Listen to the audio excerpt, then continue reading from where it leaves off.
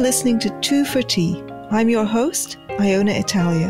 And I'm her frequent co-host, Helen Pluckrose. This is a podcast about politics, society, science and art. And about how everyone is wrong apart from us. This podcast is brought to you in association with Areo Magazine, a digital forum for calm, reasonable voices from across the political spectrum. The podcast is entirely listener-supported. To become a patron and gain access to patron-only broadcasts and other perks, support us on Patreon at Two for Tea. Welcome to the conversation. Hello everyone, this is Iona coming to you from Buenos Aires as usual. And my guest this week is Bridget Phetasy. Bridget is a writer and comedian. And she also has her own podcast called Walk-ins Welcome. I'm going to put some links to her writing work and her podcast in the show notes later. And her podcast is an immensely professional affair. I actually consider Bridget a bit of a podcasting role model. So welcome, Bridget. And you are a role model in more ways than one. And I don't know if this is a good place to start, but I'm just going to start here and see how we go, because I know that you are a former addict. Yes. That you used to take a lot of drugs and you were also an alcoholic. Mm-hmm. And you dedicate a lot of your time now to helping other people get sober and stay sober. Mm-hmm. Would you like to talk to us about that, how you kind of fell into that, whether you feel there's a kind of addictive personality, mm-hmm. which interests me because I think that I have an addictive personality, unfortunately. I'm pretty sure, on my family, on my mother's side, is about half of them are heavy drinkers and the other half are teetotalers because they've been through Alcoholics Anonymous. Mm-hmm. And my father's side of the family, I don't know much about, but Indian Parsis are reputed for being fond of their whiskey. And my father was a drinker, heavy drinker. So unfortunately, I think that I have adopted that tendency on both sides. And I do suffer from depression. So sorry, I hate to begin the podcast on such a gloomy, note. It's perfect. But I know this work is important to you, so I wanted to make sure we got it in. So I thought, why not start with it? Oh yeah, it's not gloomy per se. It's funny because I'm on a Twitter break. And that's where we kind of know each other, and I'm definitely a Twitter addict. And I think that the addictive personality, and I was writing about this today, it just crosses into everything for me. I can turn anything into an addiction. So you said I was kind of a former addict or former alcoholic, and I do feel like I've removed those substances for today in my life, but I feel like that part of me is always something that I have to kind of manage. The addictive tendencies. It sneaks into every area in my life. Even being off Twitter, it's now day 5. I gave it up for Lent. I'm shocked at how much Twitter took the edge off some of my other addictions and addictive tendencies, like I feel like as we call it in AA, like a newcomer. I feel like it's funny. I've been doing also writing prompts on my Patreon every single day. There's like a group of us, and today's prompt was something that never changes. And from my perspective, I'm always an addict. that never changes. And it just takes it shapeshifts. It's like whack-a-mole. I have to constantly try and I feel like, I got the alcohol under control and now here's Twitter, and it's really bad. It's like a bad addiction. I have this problem as well, actually. And I think that I often use one addiction to distract me from another. So I'm trying to lose weight and do intermittent fasting. Oh, okay. But I really I've had to install an app which usually blocks my Twitter during the mornings, because in the morning I'm hungry because I'm doing IF and I'm doing intermittent fasting and keto, which I think we don't need to talk about. I think that will bore my listeners senseless. But because I can't eat in the mornings, instead I'm kind of like, well, if I get onto Twitter and that's distracting me from my hunger. Interesting. But it's really, I mean, there are, I think, productive ways of using Twitter, just like there are productive ways of eating or drinking moderately or, enjoying being a connoisseur of wines or whatever. And then there are these kind of destructive, all-consuming ways. And it's very hard to find that dividing line. I feel like for me, and I can only speak for myself, and again, this was exactly weirdly the topic that I wrote about this morning, was moderation is something that it probably will be my challenge forever. And in terms of things like alcohol, it is, I quit drinking at 35, I'm 40. And I tried everything in between the age of 19 and 35 to moderate my drinking. So in some of the literature, they say the delusion of every alcoholic is that they can drink like a normal person or a gentleman or a lady. And I can't. Once I start drinking and break that seal, I cannot. I'm the same way with sugar, honestly. I think sugar was my first glimpse into that personality type. And I too come from a long line of alcoholism on both sides of my maternal and paternal grandparents were both alcoholics. My maternal grandfather gave it up. My paternal grandfather died drinking. It wasn't what caused him to die, but he was one of those, hope to die alcoholics. He would just never wanted to give it up. And they're Irish Catholic. It's kind of just part of our culture on that side of the family. Alcoholism wasn't even really something that was real. I see it in a lot of my aunts and uncles, just that perhaps not that I could label them that, but perhaps some of the behavior. And I don't know, with Twitter, it's interesting because I'm interested to see if I'll be able to moderate it.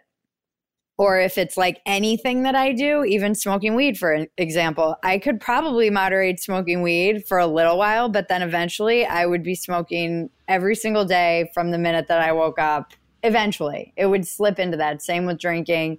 I'm one of those people that if I eat something sweet, I can't just have like one cookie. I'll eat the whole box of Girl Scout cookies. It's just something, and I know people who are moderate and they don't struggle to moderate. It's not something that's like even hard for them. It's their personality.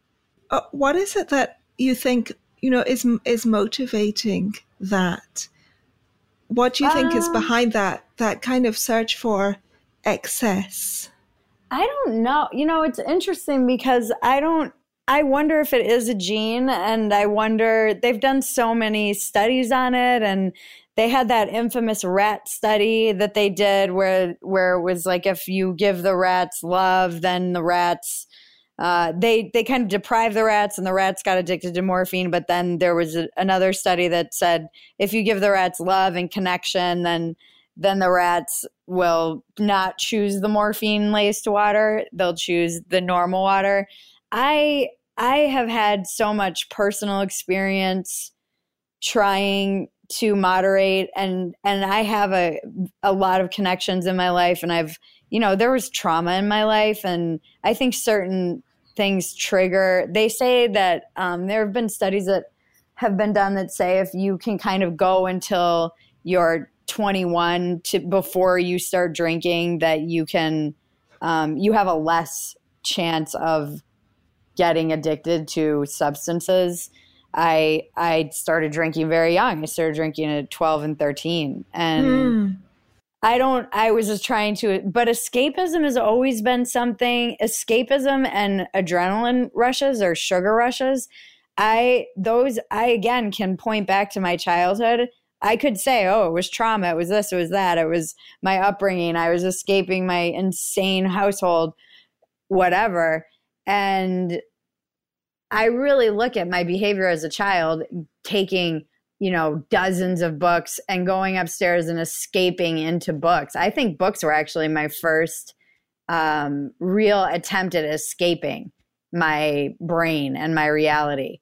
And I would binge read books and as a child. And then sugar too. I always tell the story about how my 10th birthday, my godfather gave me 2 pounds of gummy bears. And I locked myself in my dad's office because I'm the oldest of 5 and didn't want to share them with my siblings, ate the entire 2 pounds of gummy bears and spent my birthday throwing up. That's junkie behavior at 10 years old. Yeah. That's really familiar to me too. I was at boarding school, and so we didn't have any way of buying sweets at the school. We had no sweet shop or anything within the school premises. And we were allowed out to buy sweets once a week. And so I had my pocket money saved up, ready, and then we would go to town to a little shop and I would spend all my pocket money on sweets. And then I was kind of a hoarder of the sweets. I would eat them as slowly as possible, and I'd actually do things like lick them and then put them back. Oh, wow. But I remember that one week, I can't even remember why it was that we couldn't go to the shop that week, whether it was the weather or it was some punishment, because we were always having these group punishments. If one girl did something wrong, the whole class was punished. So that was like my rehab. Deterrent. Yeah, peer pressure deterrent. It's the worst. It is. It's effective. So I think it was one of those group punishments. And I remember just this feeling of utter desperation, because I would have to go 1 week without eating sweets, which is insane, Yeah. It's interesting. You just reminded me of the hoarder comment, reminded me of, I was saving up all these little gummy bear they weren't gummy bears. They were like the little fruit snacks that you get as a kid, the little like gummy fruit snacks. And I saved them all in a bag. We used to get them when we would go visit this cabin up in Minnesota. I was really young. This was probably even before I must have been 7 or 8. And I had this massive bag that I had hoarded. And we went and stopped at a gas station, and one of my siblings, or all of my siblings, that it disappeared. And I flipped out. And I still remember it. I wouldn't let it go. For the entire time that we were at the cabin, I was furious. I went into like a rage. I mean, all of that kind of behavior, that's what makes me think that it really just might be a personality type. Even the way that I procrastinate and I look at even sports, for instance. I was a sprinter, so I was really good in short distances, and I hated long distance running. I loved playing. I was a clutch hitter in softball, and I played baseball before softball, and I was great under pressure, but put me up at any other time and I wasn't that great. I wrote every paper the night before it was due. It was like I needed that adrenaline rush to even perform. And again, this is all before before my parents got divorced, before my life got really insane. We moved a lot growing up, but other than that, it wasn't like there was any real like reason for me to be. I just feel like it's just kind of who I am. Part of it, it's not all bad. Some of that is, I think it's like there's the dark side of that personality, but then there is the side of that personality that allows you to perform under pressure, which a lot of people don't have that. They crumble under pressure. Whereas I actually cannot function under pressure at all. I go completely to pieces. I really, really dislike pressure. I panic. And I think that I don't want to make this podcast all about me. Sorry. I make it a little more of a conversation than an interview, but because this topic is quite personal to me. So I'm really kind of want your feedback as well. Oh yeah, then it can totally be about you. I'm interested to know you too. You're too good a listener.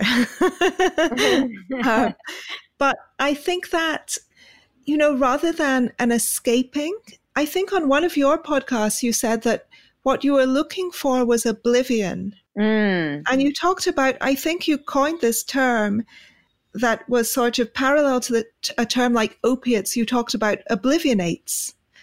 I think that was either you or one of your guests talked about oblivionates. And I feel that when I want to drink, it's usually for the opposite reason. It's because I'm already feeling something quite strongly, usually a sort of sadness, upset, but it can also be a happiness. I want to kind of get drunk in order to feel that thing to its fullest extent. And I gave up alcohol completely for a year in 2016. For a while, for about a decade, I did these crazy New Year's resolutions every year. So I spent a year as a vegan. And I also, immediately after that, I did a year without alcohol. I went back off the vegan diet, but I did no alcohol for a year. And I was very worried at the beginning of that year that I wouldn't be able to write without alcohol, that without it, I wouldn't be able to get fully in touch with my feelings. I wouldn't feel things as intensely. I would be numb, and therefore I would be unable to express things. And actually, that didn't turn out to be true. But even though I empirically proved to myself that it wasn't true, something in me is always tempted. I always feel like, okay, I'm feeling this thing now. Now I need to get drunk so I can write a poem about it. Interesting. I used to call that, I wrote a poem, actually, Red Wine Makes Me Weepy. And there's that expression, a drunk man's words are a sober man's thoughts.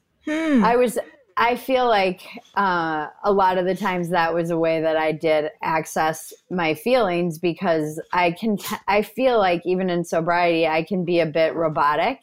It's almost like I'm never it never ceases to amaze me, my ability to detach from my emotions, even in sobriety, which is interesting to me, because I would think that I would just be, I think the hardest thing about getting sober for me, especially in the early days, was that it's really just getting comfortable with being uncomfortable. I couldn't sit with my feelings. I couldn't sit with boredom. I couldn't sit with grief. I couldn't sit with anything. And now, even in sobriety, I've noticed, a few more years in, I've noticed that I can still detach from my feelings. And there was that aspect of using things like alcohol to kind of access those feelings that I might not be getting in touch with. And I did want, what I meant by like the oblivionates is, I have such a restless mind that I constantly just want to escape my brain. That's why Twitter is such a gift and a great platform for somebody like me, because my mind races, and Twitter is really one of the, I feel like Facebook seems like a nursing home compared to Twitter, just because Twitter kind of moves at the pace of not thought, obviously, but it's the fastest of the social medias. Yeah. And so I can kind of get that wanting to escape my mind. I can escape it by just letting my brain go out onto Twitter. But I feel back in that same space of like wanting to scream because I can't escape my brain. And I meditate every day. I mean, I was saying this today. I'm like, I'm a maniac. I am a maniac. That is the fact, the fact of the matter. And kind of managing that and knowing yourself and knowing, okay, so you don't perform well under pressure. And I guess you're saying, or as I understand what you're saying, you use, it's almost like the opposite of why I use drugs and alcohol. It sounds like you use them to access your feelings. Yeah. Is that? Yeah. I use them to like escape my feelings. And usually that's what I'm trying to do. Yeah. I think I almost in a way want to feel like fully sorry for myself. Interesting. It's like that kind of sensation you have sometimes when you feel a little bit under the weather, but you're not sure if you're really ill or if you're just kind of shirking off. And so you feel, and then you find yourself vomiting, or you take your temperature and you have a fever, and you think, thank goodness, I actually am ill. So I'm not just being lazy. I can legitimately not work because I am ill. And I think that I sometimes use alcohol to kind of move into that, from that liminal state of, I feel a bit unhappy, to kind of, I definitely feel unhappy. I can now wallow in my kind of sorry state. And what do you think is why is that? Just because of like the depressive nature that you want to fully go there? Or like, I wonder, is it just because your natural resting state is that you resist kind of depression and alcohol allows you to kind of fully embrace it? Or I'm not sure. I think it's a kind of wish to express, to bring things out into the open. I think it has something to do with that, even though, I'm doing it on my own very frequently, to bring it kind of out into the open and express it to myself. Right. Because it literally, it diminishes your inhibition. So it does have that capacity to reveal things to other people and yourself that you might be hiding from even yourself. That is one of it's a social lubricant. It's why people drink before they go to parties. It gives them that little bit of the confidence and the edge and not feeling so self-conscious. That's been an interesting part of sobriety too, is really having to notice where I'm inhibited, where I'm inhibiting myself. And I'm pretty open. I mean, I obviously kind of don't have much. I wear my heart on my sleeve, and I'm pretty open with the world about where I'm at. And I think that's helpful, but I always do wonder what I'm, people always say, how are you doing? And I'm like, good, I think. I mean, I'm never really sure like what's going on under there. As far as I know, I could be crying in like traffic in 2 hours. I'm not really sure. How does doing comedy relate to all of this, or relate to who you are as a person? Because I have to tell you that I think it's one of the most courageous things, and it's my living nightmare for some comic to bring me up on stage and make me interact with them and attempt to be witty. And so I'm always just stunned by people who put themselves out there to be funny professionally, especially when it's improvised. It's not so much I write most of my material before I get up and do it. I'm a writer before I'm anything. And stand-up is usually just, part of the art of stand-up. And I've last year was the least amount of time I spent on stage because it's the most money I've ever made writing. So I think those two things are related. I actually started getting paid to write, and doing stand-up although I'll get paid sometimes, it's primarily a very fun outlet and hobby. And once I started getting paid to write, it was harder for me to justify all the time I was spending on stand-up. But to your point, I think with comedy, it ties into that adrenaline rush. It's such a rush.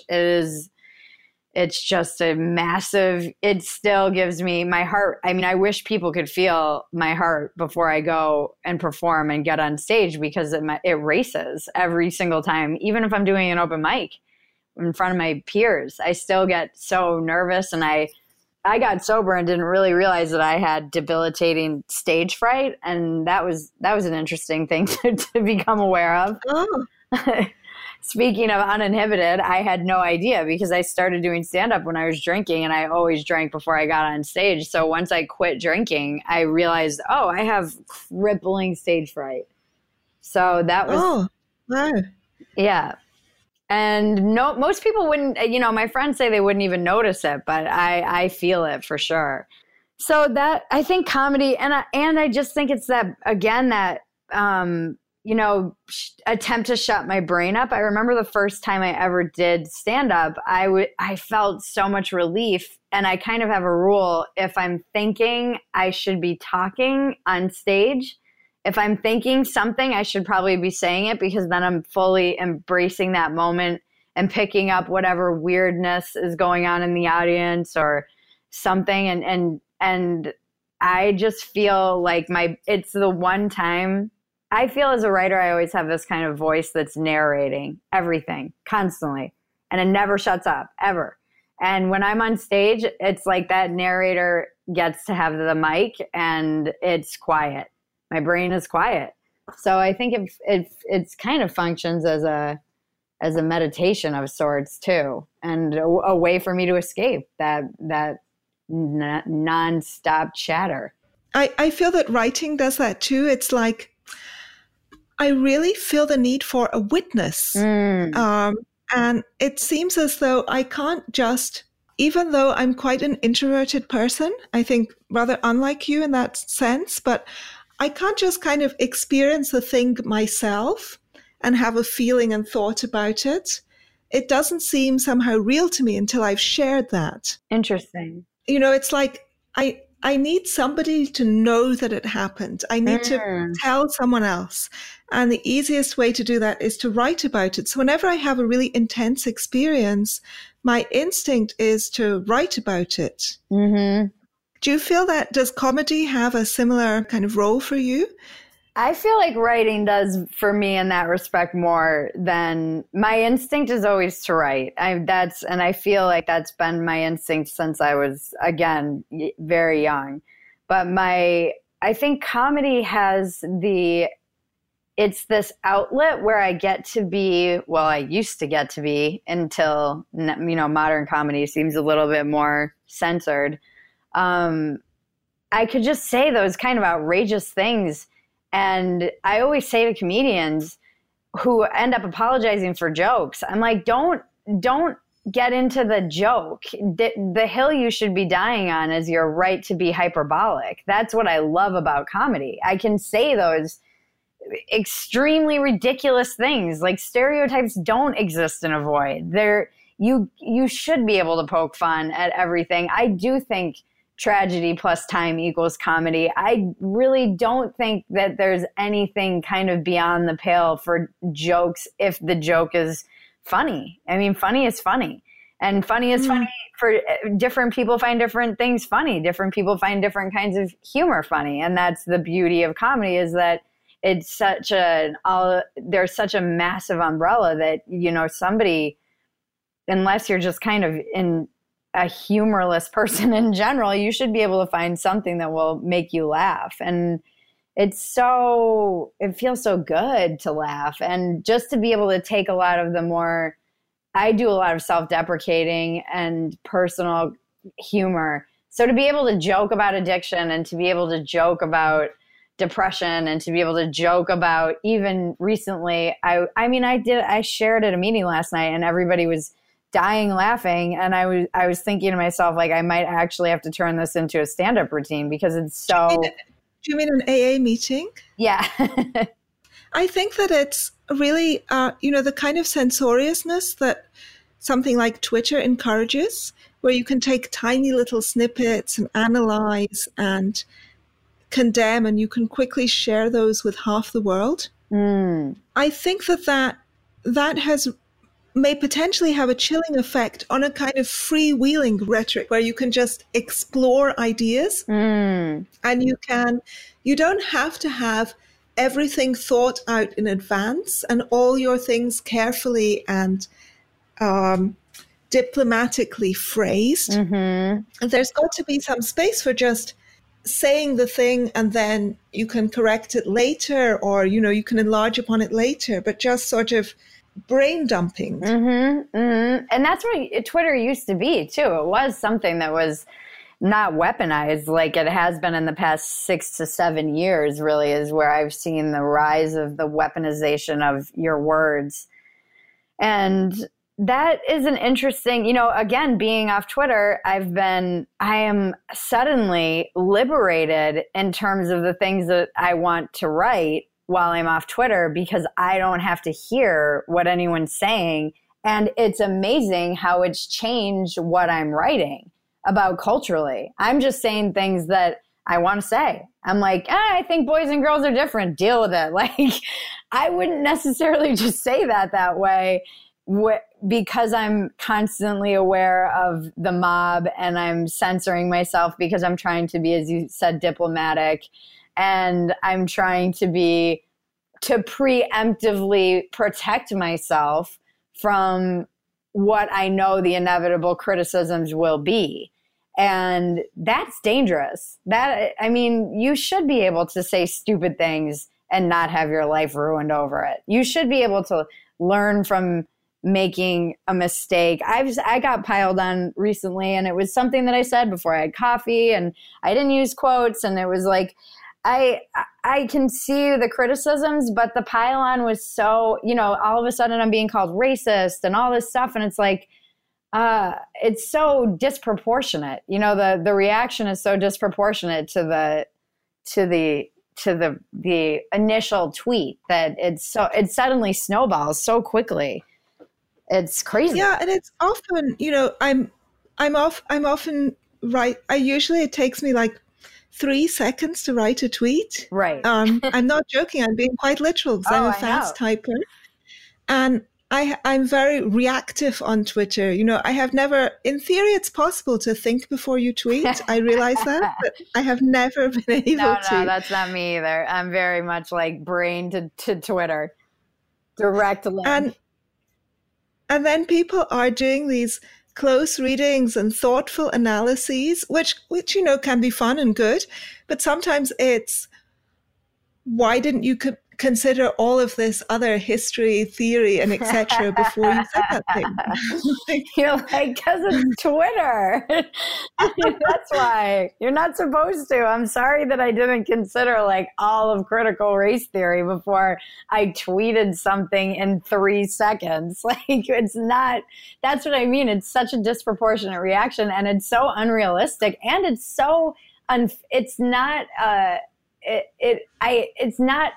a good faith interpretation of humans. It's just, no. You're assuming the worst about everybody. Like, oh, that one tweet represents all of you. That thing that you randomly fired off in 3 seconds. Usually with most people, I would say under some substance, like under the influence of some substance or another, or multiple.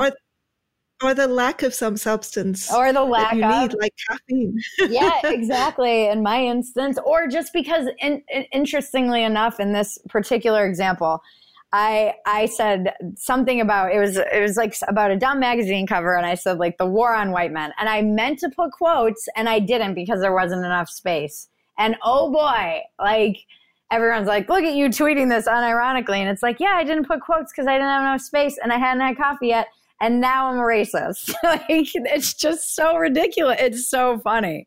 I can't, it's hard to, and in the moment when you start, when those pile-ons, and I'm writing about this right now too, the mobs, when those pile-ons start, that, it is like, it can feel overwhelming because suddenly you have hundreds of thousands of people calling you garbage per minute. And my response is generally like log out and just walk away. But if you don't have that instinct to log out and you sit there and kind of take it, it can feel real. If that's where, even though it's ridiculous and silly, you feel all the feelings of being kind of shunned and piled on, and,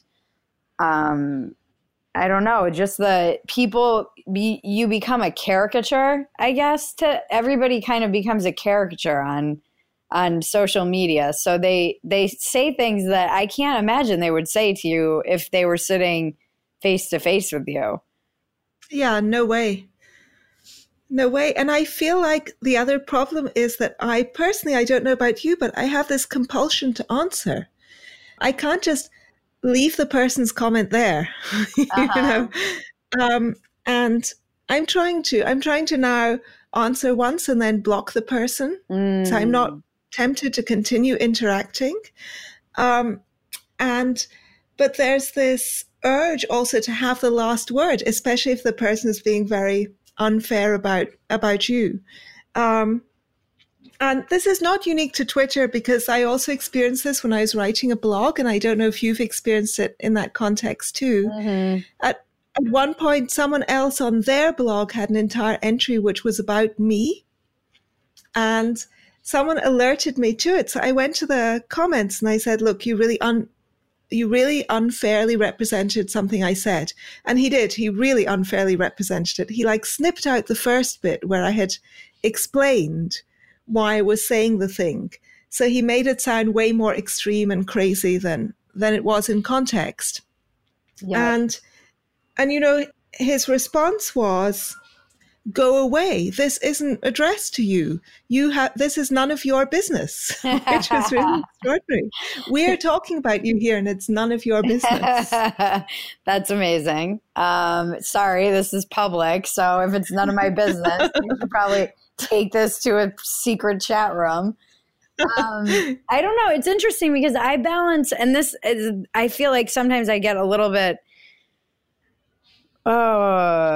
I had an editor, my very first editor. I wrote a column in my hometown. It was the first thing I ever got paid to write. And my first editor said, it's beneath you to address your critics. And I remember him saying that, and it seemed so elitist to me. And now in the world that we live in, I mean, that was for a hard paper, that the internet was just kind of beginning. It was 2003. Social media didn't exist.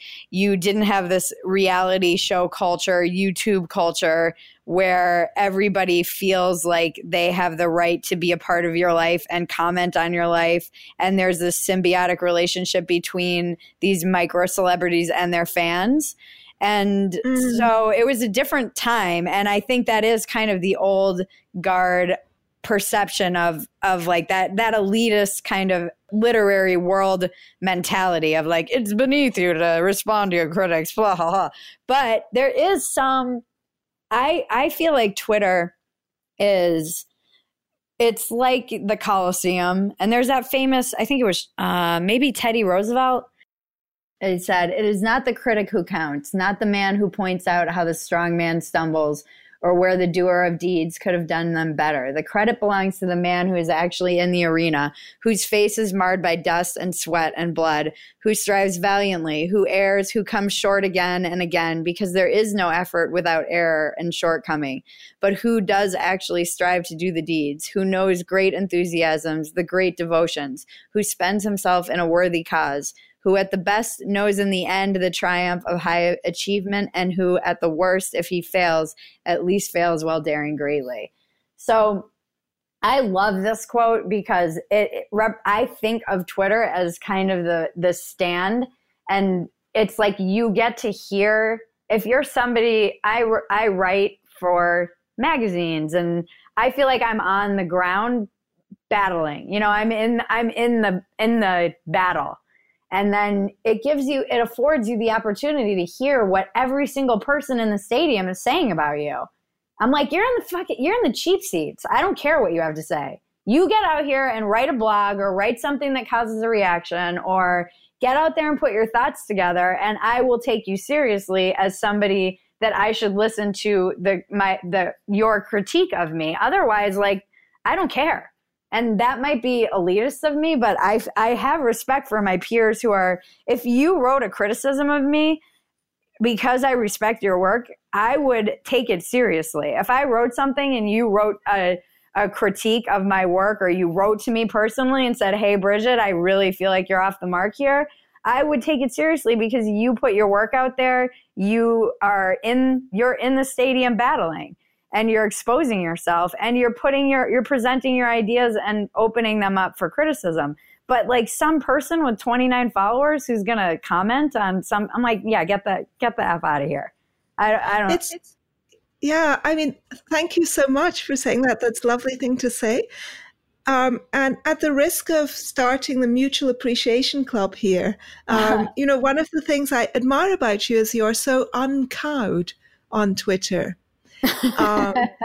You know, you are unapologetic. And I think it's really a mistake it's obviously correct to apologize if you've done something wrong. And because I am so emotionally reactive on Twitter, I apologize a lot. And, you know, my sister always says to me, Iona, don't apologize, just don't do the thing in the first place. So, you know, I think, you know, sometimes we are unfair on people. And so I end up apologizing, and that's quite genuine. And I think that's fine. But there are these kind of strategic public apologies that I see people offering. Oh, you know, I never intended to offend anybody. And what I said was actually perfectly okay, but I did offend somebody. So I'm going to apologize now and take it all back. I think that's extremely I understand why people do that. So I forgive them for doing it because, you know, they're under so much pressure.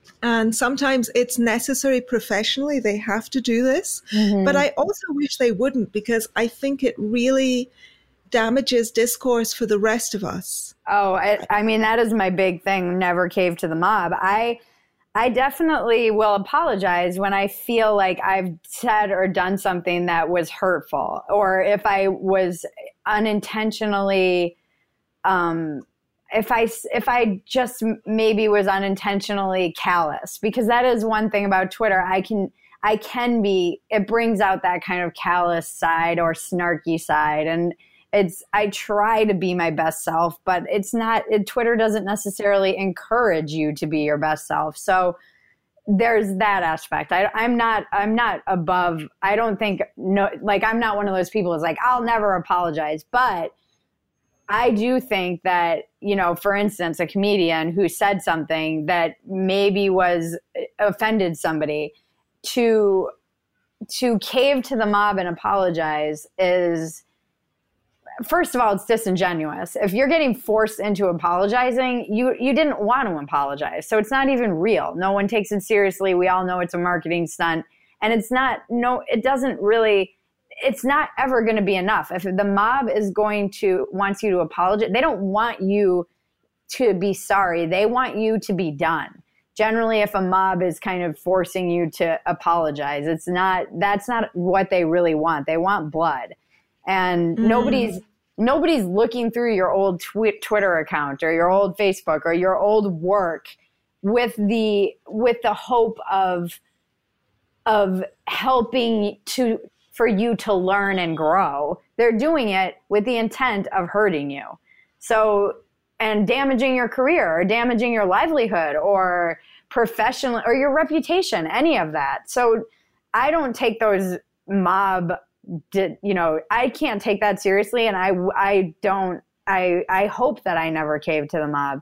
I don't think it's healthy, like you said, for the discourse, because, and again, like I say to these comedians, don't die on the hill of whatever dumb joke you made. Don't get into an argument about why little people shouldn't be tossed or whatever the stupid joke was. Die on your right to be hyperbolic. Die on your right to have free speech.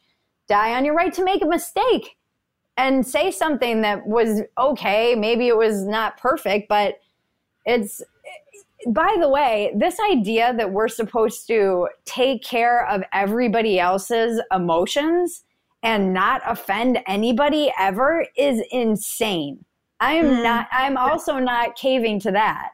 It is not my responsibility to take care of how every single person perceives a joke that I made, a tweet that I wrote, a piece that I wrote.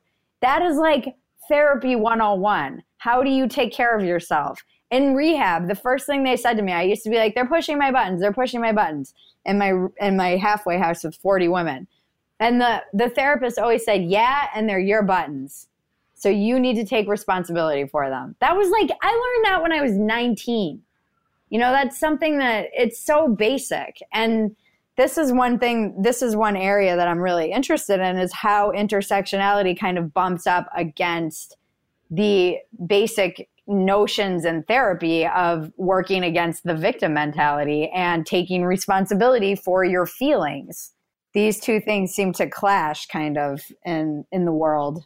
Yeah, absolutely. I think, one thing that I don't know if exactly intersectionality, but the kind of victimhood culture, to use that phrase that Jason Manning and Bradley Campbell use in their book. And I'll just shout out to them because Helen Pluckrose and I interviewed them in an earlier edition of this podcast. So anyone who's listening, you can, after you finish listening to this, if you want to find that, you'll find it in the earlier episodes. What was the book they wrote? It's called The Rise of Victimhood Culture. Oh, I have to read that. I love Helen Pluckrose too, by the way. Helen is the greatest, and that's a fantastic book. And one of the things is this cultivation of vulnerability. And I have some sympathy with the idea of trigger warnings and safe spaces. I'm probably a little bit over it now, but I still have a mild PTSD from a really terrible attack that happened to me in India, which maybe I won't go into a lot of detail, but I got attacked by a group of men on the street. I was okay, but I really didn't know what was going to happen. And, I had this feeling I could have died. Everybody was just watching and gawping and blocking my escape. Nobody would call the police or help in any way.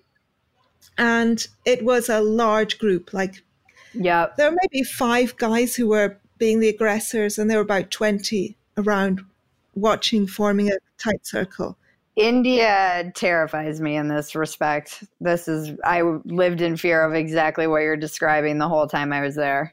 I have to say that what happened to me was quite atypical for Bombay, where I was. And I accidentally was in a really rough neighborhood. And I didn't realize it didn't look so different from, 2 blocks earlier.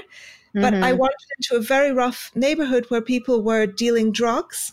And they took me for an Indian journalist. And they actually even refused to believe that I spoke English. For example, they refused to believe that I didn't speak Marathi. I was quite tanned at the time, and I am half Indian.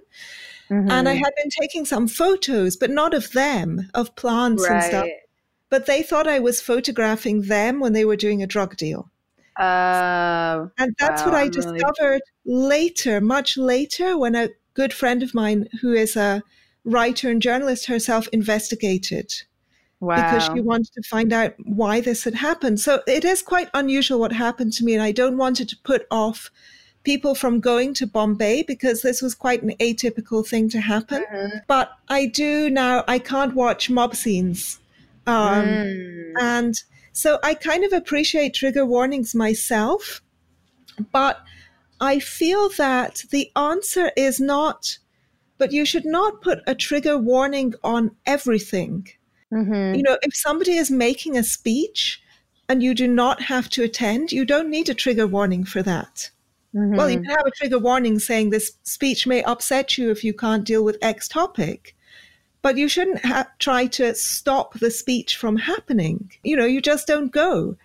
And I think that the healthier thing anyway is, rather than avoiding all triggers, is to try to gradually get yourself used to, by gentle stages, used to being able to deal with those things, because the trauma is over. So if you're still feeling the fear and panic, but you're no longer in danger, that's unhealthy. You need to kind of try to work past that.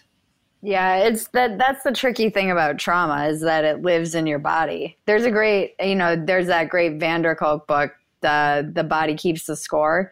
And he's kind of one of the foremost experts on trauma, and he writes a lot about PTSD and soldiers and just how it lives in your actual body, so that when it is triggered, and I have experience with my own stuff, it's a physiological response. It's not like it's impossible. It's hard to intellectualize something that is a physiological response to something that happened to you.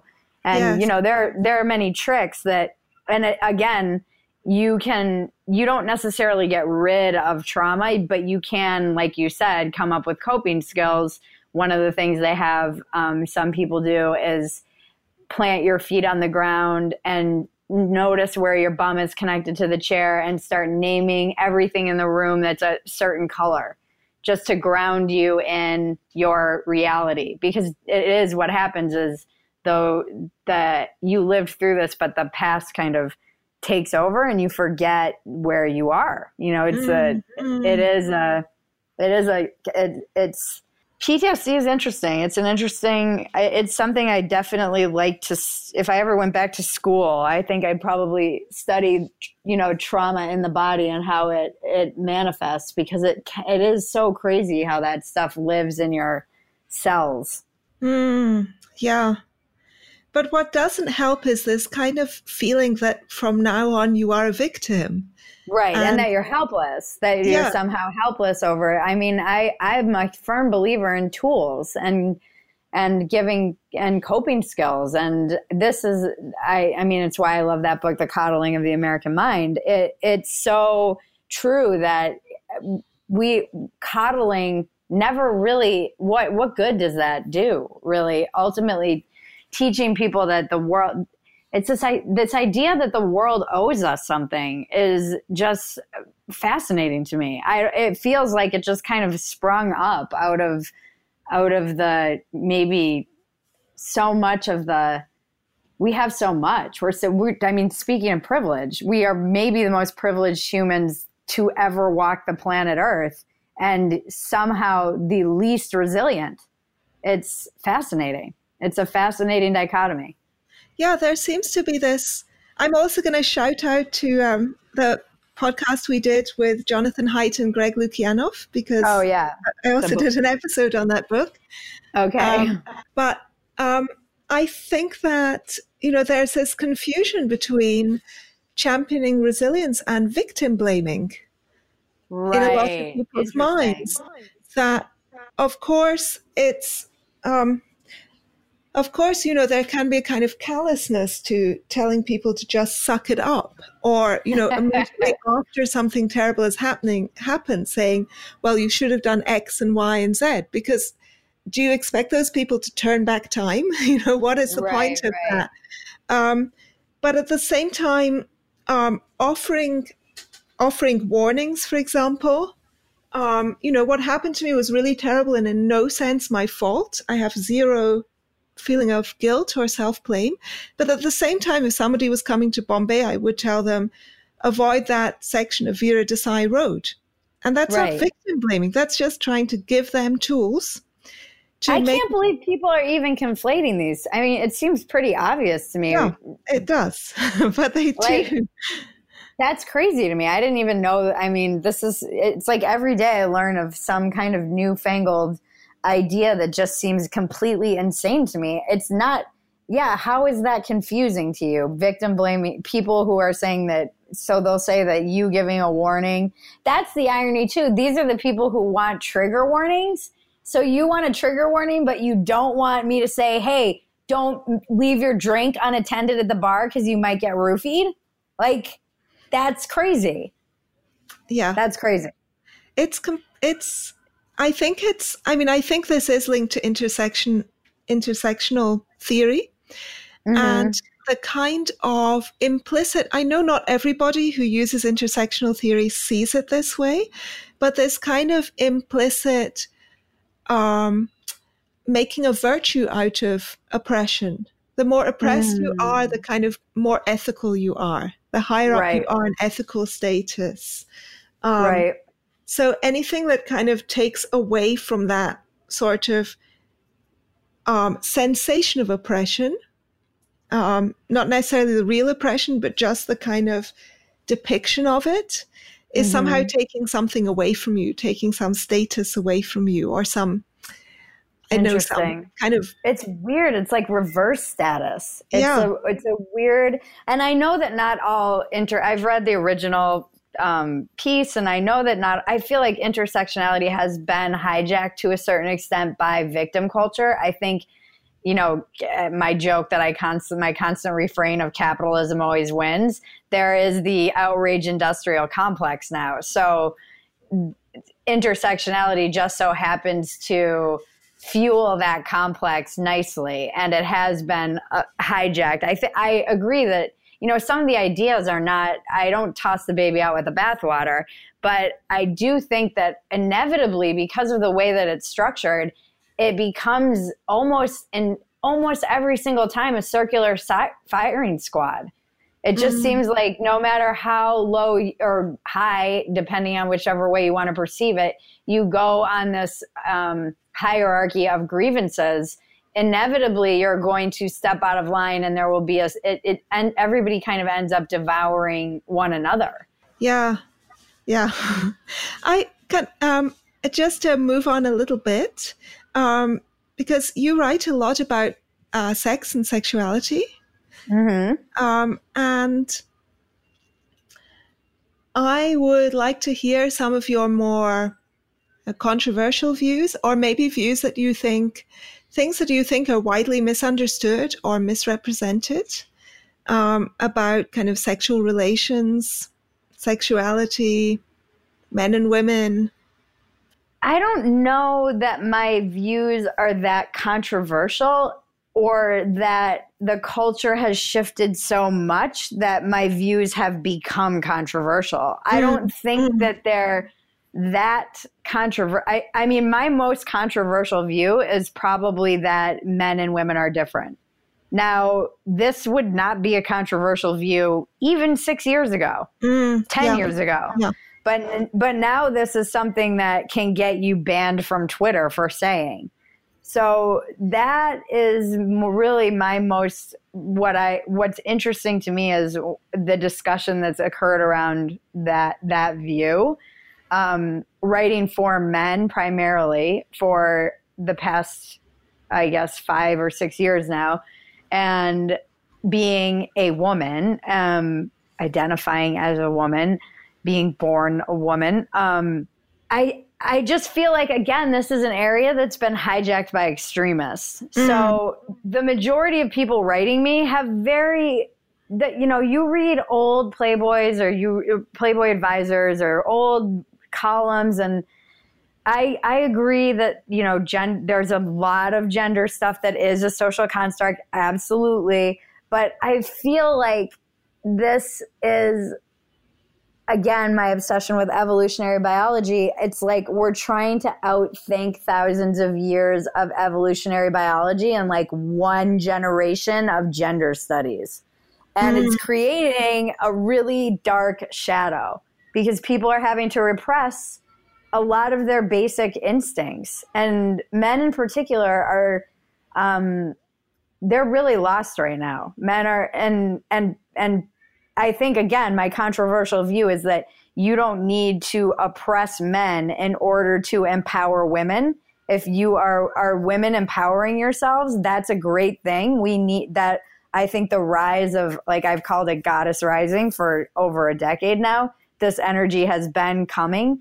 I'm completely for that, but that does not mean that we need to emasculate men.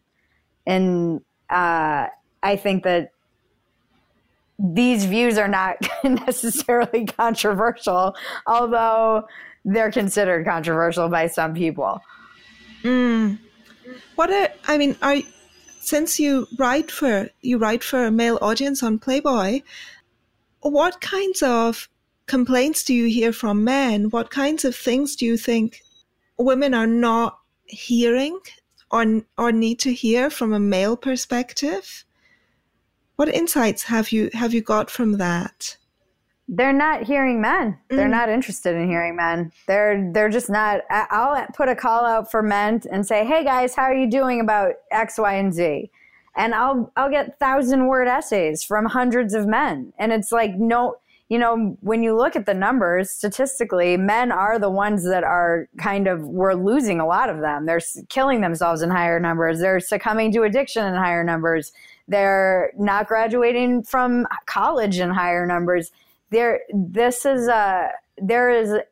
as much as there's a lot to be said about Jordan Peterson, for instance, and I had my own personal kind of issues and feelings based on a long story that's not even worth me getting into. But essentially, I kind of looked at him from a side-eyed view. And then as I've spoken to more and more men, he's offering these men something that is truly helping them.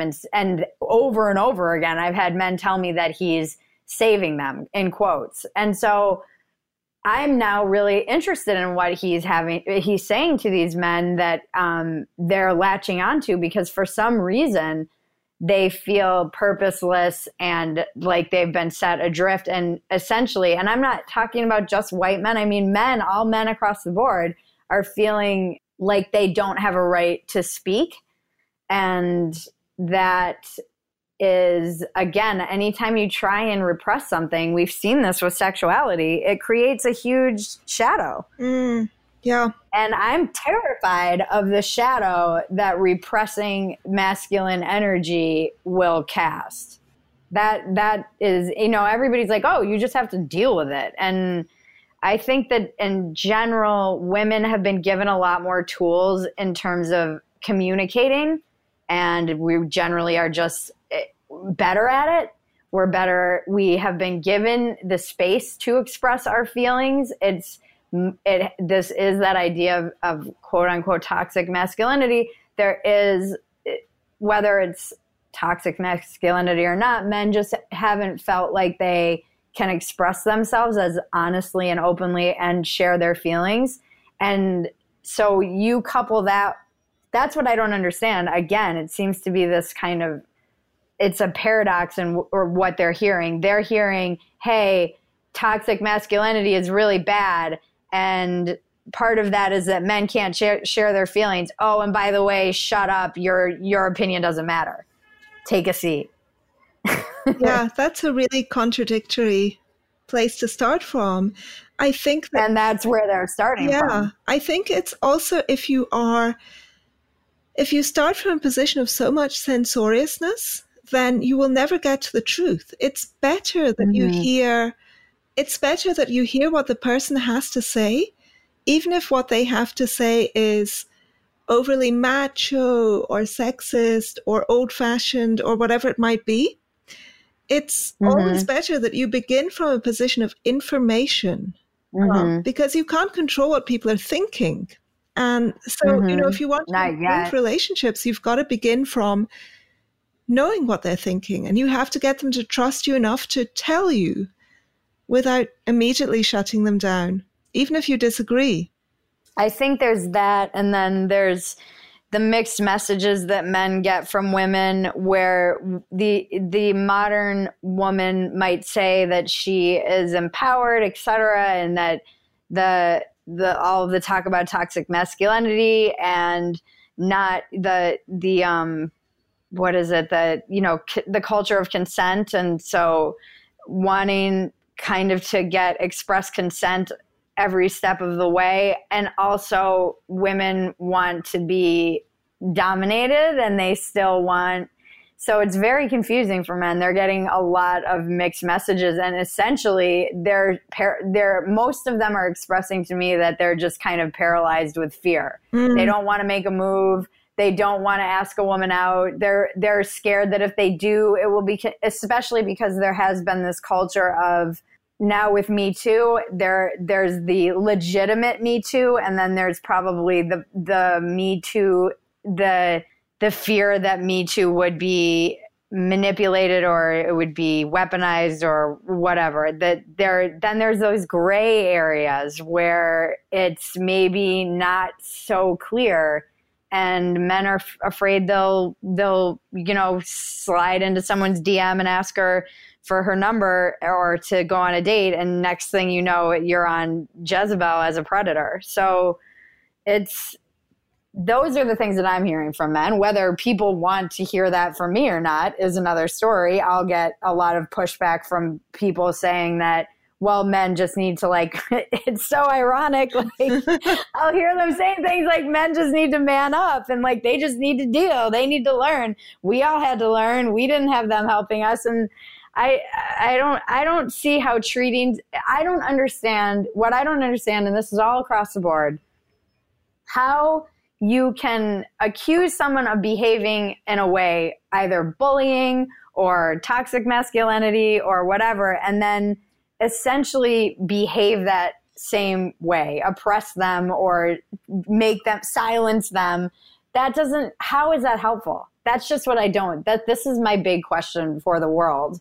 And how is this helpful? How is it helpful to put upon these people who have supposedly done you wrong the exact same rigid things that you're accusing them of doing to you? Yeah, I think it's important to differentiate, and people don't differentiate between, first of all, kind of, you do need to approach things in stages. So everybody knows this. You can't, if you rush up to a woman and grab her by the pussy, as Trump put it, that is obviously not likely to meet with success. You have to, you take things in stages. You kind of suss things out and read the weather at each point in an approach. In anything in life, in any kind of close approach, but especially in the sexual, and you have to be extra careful if you're going to do something which someone could read as very aggressive. So you can't just assume, for example, some women do enjoy being dominated or they enjoy being tied up and hit. But if you go and tie up and hit some woman without knowing, you are committing a felony. Well, and this is what I'm hearing from, and this is what I'm hearing from women too, which is, to present the other side, is that because men are watching a lot of porn and online, content, they are behaving and assuming in the bedroom. A lot of women will have just these like terrifying experiences because a man will assume that they want to be choked or spit on or whatever because they've seen it in porn. And no, you can't no, you can't. Those are things you need to like have conversations about. And so the other side is that I don't know, sometimes it's very, very interesting, complicated times that we are living in. And I'm fascinated because to your point, so many of these things, interacting with humans and having empathy, figuring out when you said something wrong because you said something to a face-to-face to a human and then they reacted, whether it was with body language or that is so much of it is trial and error. And even in terms of sexuality, with the consent culture and Me Too and all of the confusing forces, how are we eroding the ability to explore and make mistakes and be awkward? We're trying to kind of remove awkwardness and from all interactions, by the way, not just sexual ones. And awkwardness we can't avoid it in life. It's part of our growth. It's part of how we learn how to be humans in the world. And when you try and take that away, what are we losing? Yeah, I agree. I think that there needs to be, going back to the sexual specifically, although I think this applies more broadly as well, there needs to be an ability to have a veto right at every stage. And I think that is something that I don't remember. I'm 10 years older than you, and I don't remember that being part of the culture when I was growing up. I didn't lose my virginity until very late because I felt as though once you kissed the man, you gave him a kind of blanket permission to do whatever else he wanted to do with you from then on. Yeah. And there was a kind of point of no return at which you had signed away your rights, as it were. And I think that is an attitude that the Me Too movement and the consent culture has helped to eradicate. And I think that's very important, that there's no point of no return. At any point you can say, exactly, I've changed my mind. Stop doing this. Actually, I don't want to do this. The person who doesn't want the thing has a right to end the thing at any point. And I think that's important, but that's a little bit different from having to check in all the time. You do have to speak up and say, okay, stop now. Sometimes body language is enough, and you should also pay some attention to body language. I think that we should encourage that, paying attention to responses. But if the responses are not are being misread, then you should speak up. And it's only after you've spoken up and the person has ignored you that they have actually done something really seriously morally amiss. And, consent culture says like body language isn't enough, and you need explicit verbal consent every step of the way. And as the younger generation definitely seems much more comfortable with this. They seem totally fine with it, and perhaps it is just a generational thing that I don't come from that at all. I come from no means no. That's the generation that that's what I was raised with, and every generation it changes. So I do think that consent culture, again, there's good and bad things about all of this. The interesting to go to the other side of consent culture is that apparently you can retract consent even retroactively. So what's the point of consent? Yeah, that makes sense. If you can look back and say, actually, no, I wasn't consenting, what is the point of consent? Mm-mm. And now they have apps, and I mean, it's bananas. It's, again, we're trying to control human sexuality, which we're trying to hack human sexuality. And good luck with that, folks. It is one of the most complex things possibly known to man. The reason that I love writing about sex is because it's so all-encompassing. It gives life. It's pleasurable. It's shameful. Every gamut of human emotions is experienced and attached to this. It has the ability to destroy it. I mean, we literally have crimes of passion. That's like a normal thing in our society that we're all like, oh yeah, that's perfectly normal.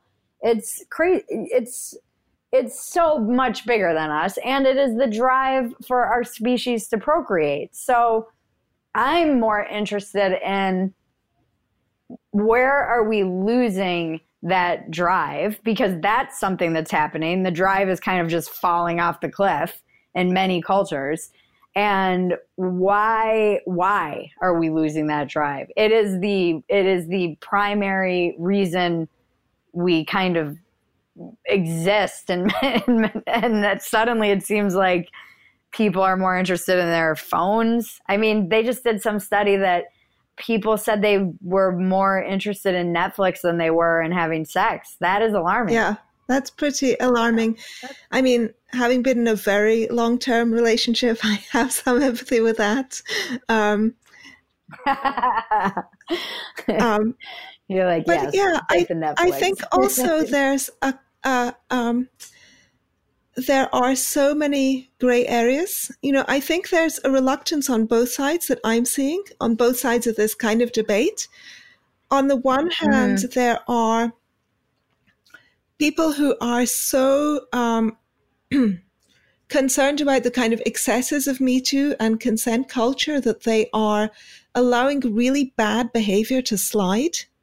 It's like, if this wasn't actually legally rape, then, the guy did nothing wrong. I saw that, at least that was how I perceived the Aziz Ansari case, for example. If it happened as reported, which I do not know, so I'm just going to assume it did, and take it more as a kind of just example, as if it were an abstract example. But, there is a long way between he committed rape, which clearly didn't happen, and he behaved exactly as he should have behaved. We can also say, okay, these behaviors are not good. Stop doing this. Maybe try to do something differently. And a lot of people were just on one side or the other, absolutely lined up. The guy was a villain or a hero, which was right. It leaves no room for ambivalence, and that is also a big part of being human. I feel like it is that culture of there's a lot that's been written about this particular kind of from the conservative side of maybe this is just human nature kicking back in, that we're inherently tribal, that we're inherently possessive, that this idea of kind of the Enlightenment is something that's actually a phenomenon that is not really that intuitive for humans. It's some kind of miracle that occurred. Jonah Goldberg said this in The Suicide of the West.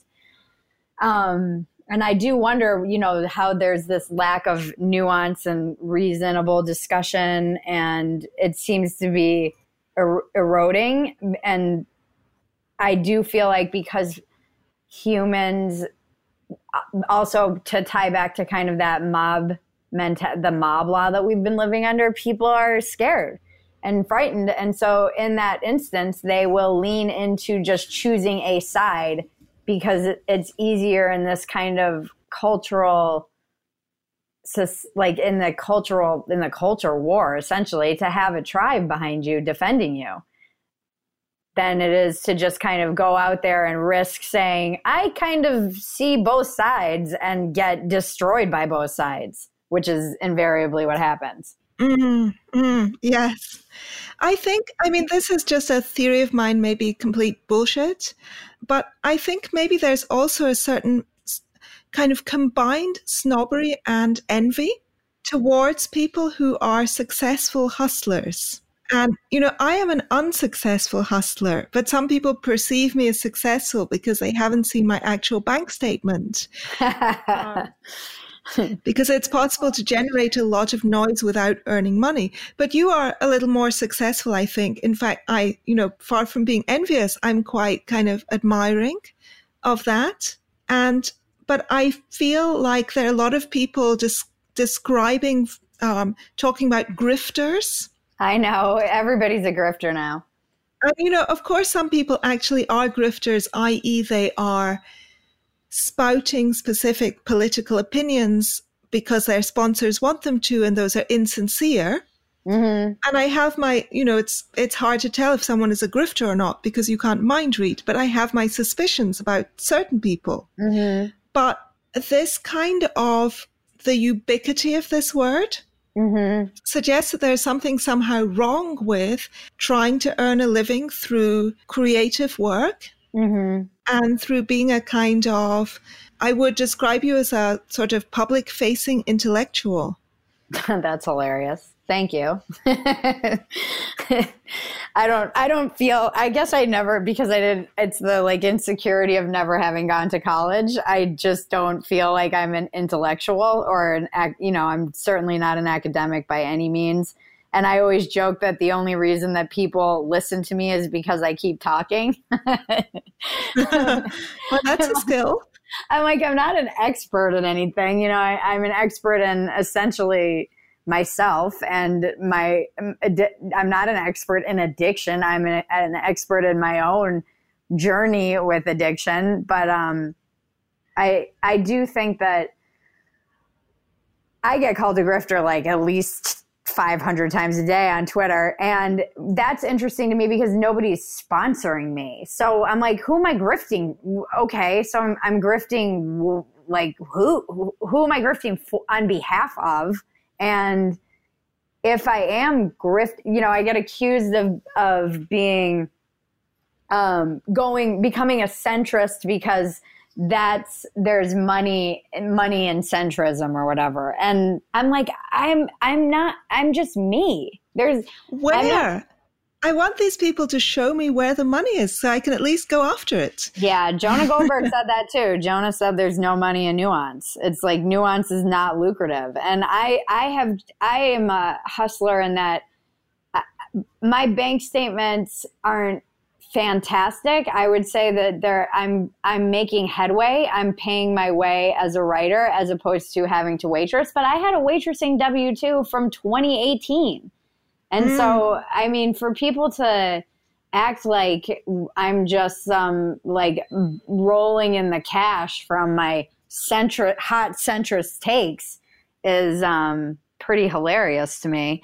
And I do think that again, it's easy to say from the cheap seats or even not the cheap seats. It's easy to criticize people who are out there putting themselves in the line of fire And I have respect for anybody doing it on any of the sides. I see all of the people who are putting themselves out there and expressing their opinion and putting themselves into the, at mercy of the mob as somebody who's taking a risk. And the people who are kind of in the comments just snarking and threatening and doxing and whatever it might be, okay, what are you contributing though? Make something, write something, create something.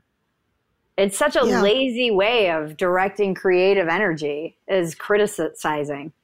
Well, actually, I don't want too many of them to write and create, because that would be too much competition.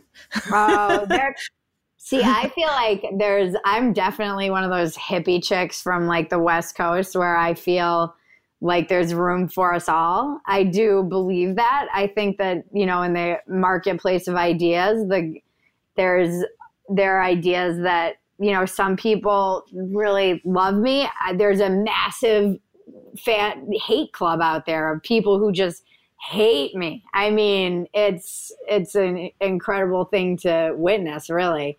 And they did a study with Howard Stern, and they found that his fans listened to the majority of his radio shows. But you know who listened to every single word? The people who hated him the most. It's almost a compliment. I mean, I feel it's really odd that they hate you, because having listened now to a few of your podcast episodes, your podcast is almost entirely positive. I try to keep it that way. It's not always, but... Yeah, well, it's strongly that way, especially for me being British. Mm-hmm. To me, it's a very Californian podcast. Totally.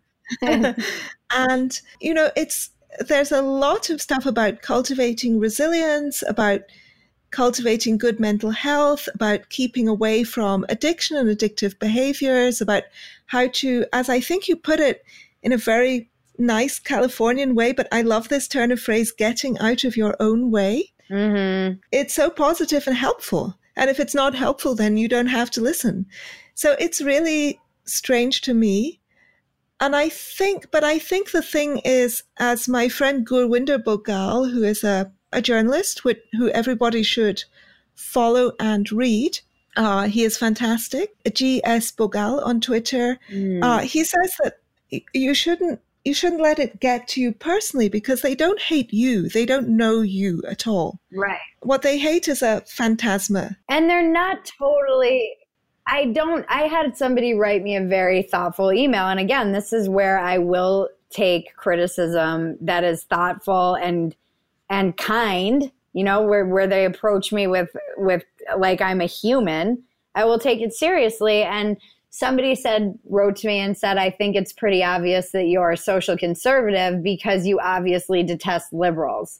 And I can see how that perception, that's something I do have to be aware of. I can see how I would give that perception on Twitter in particular, because I do come from a progressive liberal democratic upbringing. I do feel like the culture moved left and I was pushed a little bit center.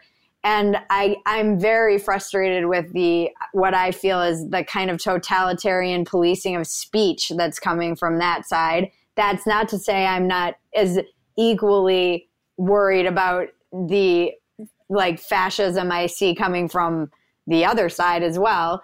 But because it's my roots and I know it, I feel like it's my job to I didn't know anything about conservatism. And obviously you've never met a social conservative if you think me, the person who doesn't care who you sleep with, doesn't care what you do.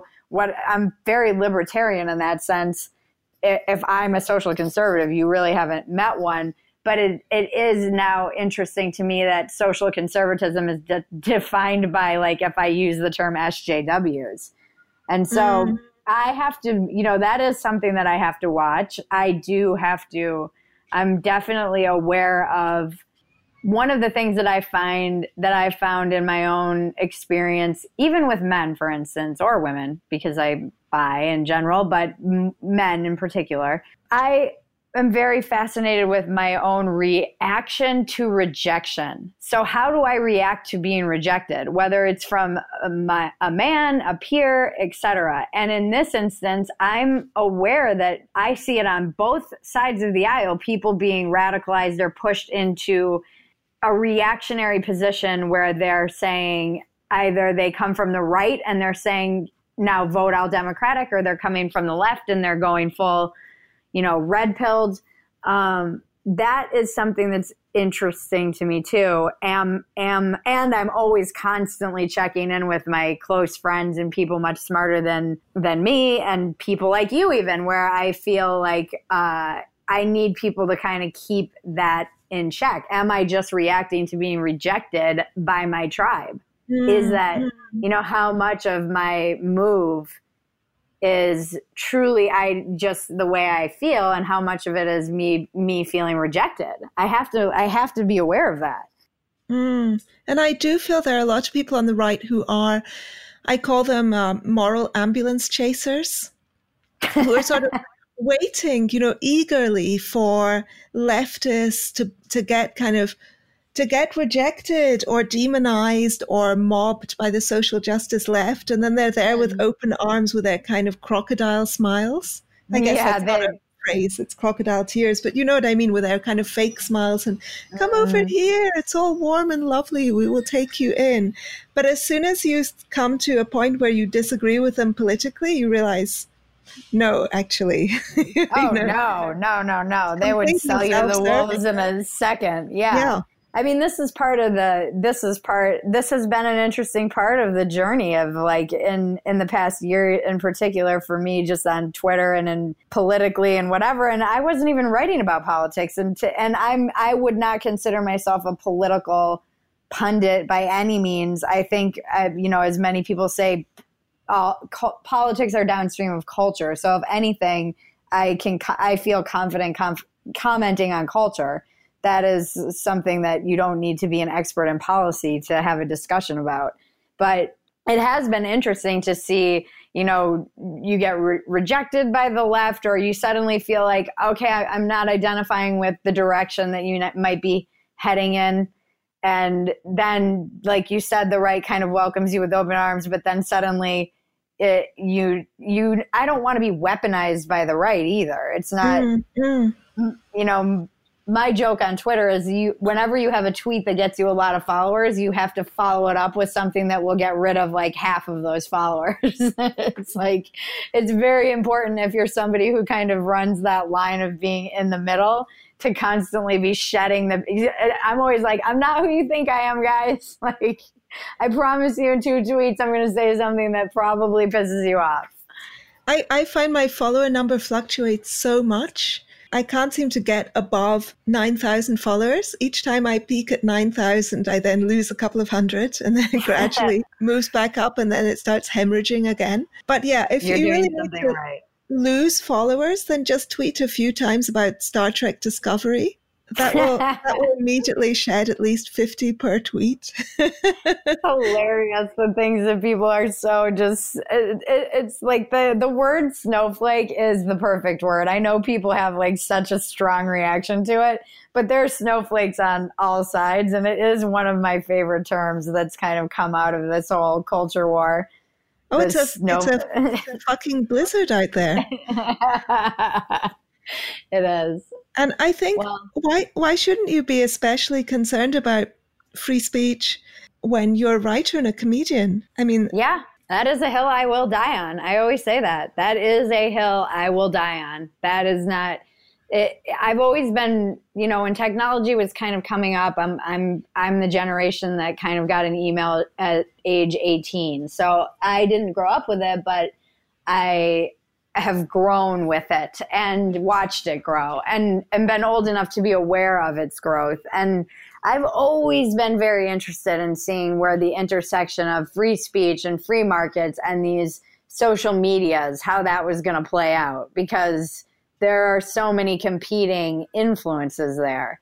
And it's fascinating to kind of be right in the center of that storm and be able to be writing about it. I feel just so lucky. I know that I feel lucky to be, I think I run, I have bouts of depression and anxiety and addiction and whatever, but I think I'm such a prepper, and somebody said to me that the other day that prepping is the ultimate form of optimism, and I didn't understand why. And they said it's because you assume you'll survive. Mm-hmm. And I do think that in my heart, I'm generally optimistic about humanity. It's humans. I feel like, the fact that there's so many of us on the planet, and it's not just absolute anarchy and chaos everywhere, every man for themselves in every city, everywhere you go, people are the majority of people are genuinely kind, and they do, care about others. We just forget that because we hear, my friend always says, you don't hear about the planes that land. And I love that. I always think about that. And I try to remember that. You don't hear about the planes that land, which there's so many small little random acts of kindness and generosity and love and goodness, millions and billions and billions and billions more than there are bad. And as you said, even to circle back to what happened in Bombay and I want to address my fear. I think it was a large part is because I was there during that time. There was a lot going on there at the time, and it was in the news a lot because it was during the year that woman, that horrible incident on the bus. And so it was just constantly in the news. So I was constantly, but my experience of India overall was lovely. I love that country and can't wait to go back. And so again, there's 2 or 3 billion people there. And the fact that it's not just a lawless mass of violence and like pillaging and whatever that is the miracle of humanity. We do kind of know how to work it out. And I trust that we will, unless, technology divides us all and destroys us. Let's not let that happen. And I think that's probably a great place to end. I agree. And thank you. Don't let technology make you see the worst in humans, people. Well, I think I've discovered the secret of your success on your podcast, etc. And it's that you kind of make people who are talking to you feel like your best friends. So I'd like to thank Justin Ward, who makes this podcast possible week by week with his tireless and wonderful technical support, and who is also the greatest mega babe in the whole of Canada. Thank you, Justin. And thank you so much, Bridget. Thank you so much for having me. Now I want to meet this mega babe.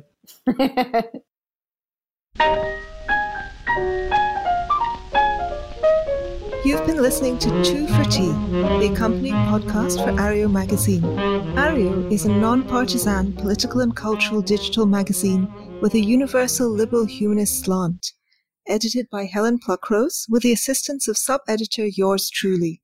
At Areo, we hope to counter the current atmosphere of frenzied partisanship and hysteria with calm, well-reasoned articles and civil discussions. Both Areo and Two for Tea are entirely audience-supported. You, our readers and listeners, make these conversations possible. You can support the magazine, the podcast, or both on Patreon. Look for Areo, A-R-E-O, A for Apple, R for Robert, E for Edward, O for Orange, and Two for Tea. All patrons will get access to free monthly patron-only podcasts and other perks. Plus, by becoming a patron, you will keep these platforms alive and flourishing. Two for Tea is available on iTunes, SoundCloud, Stitcher, and all other podcast subscription sites. If you're listening on a podcast app, take a moment to hit that subscriber button. Give us a rating. Write us a brief review, even just a couple of words. Spread the news. Thank you so much for listening. Have a wonderful week.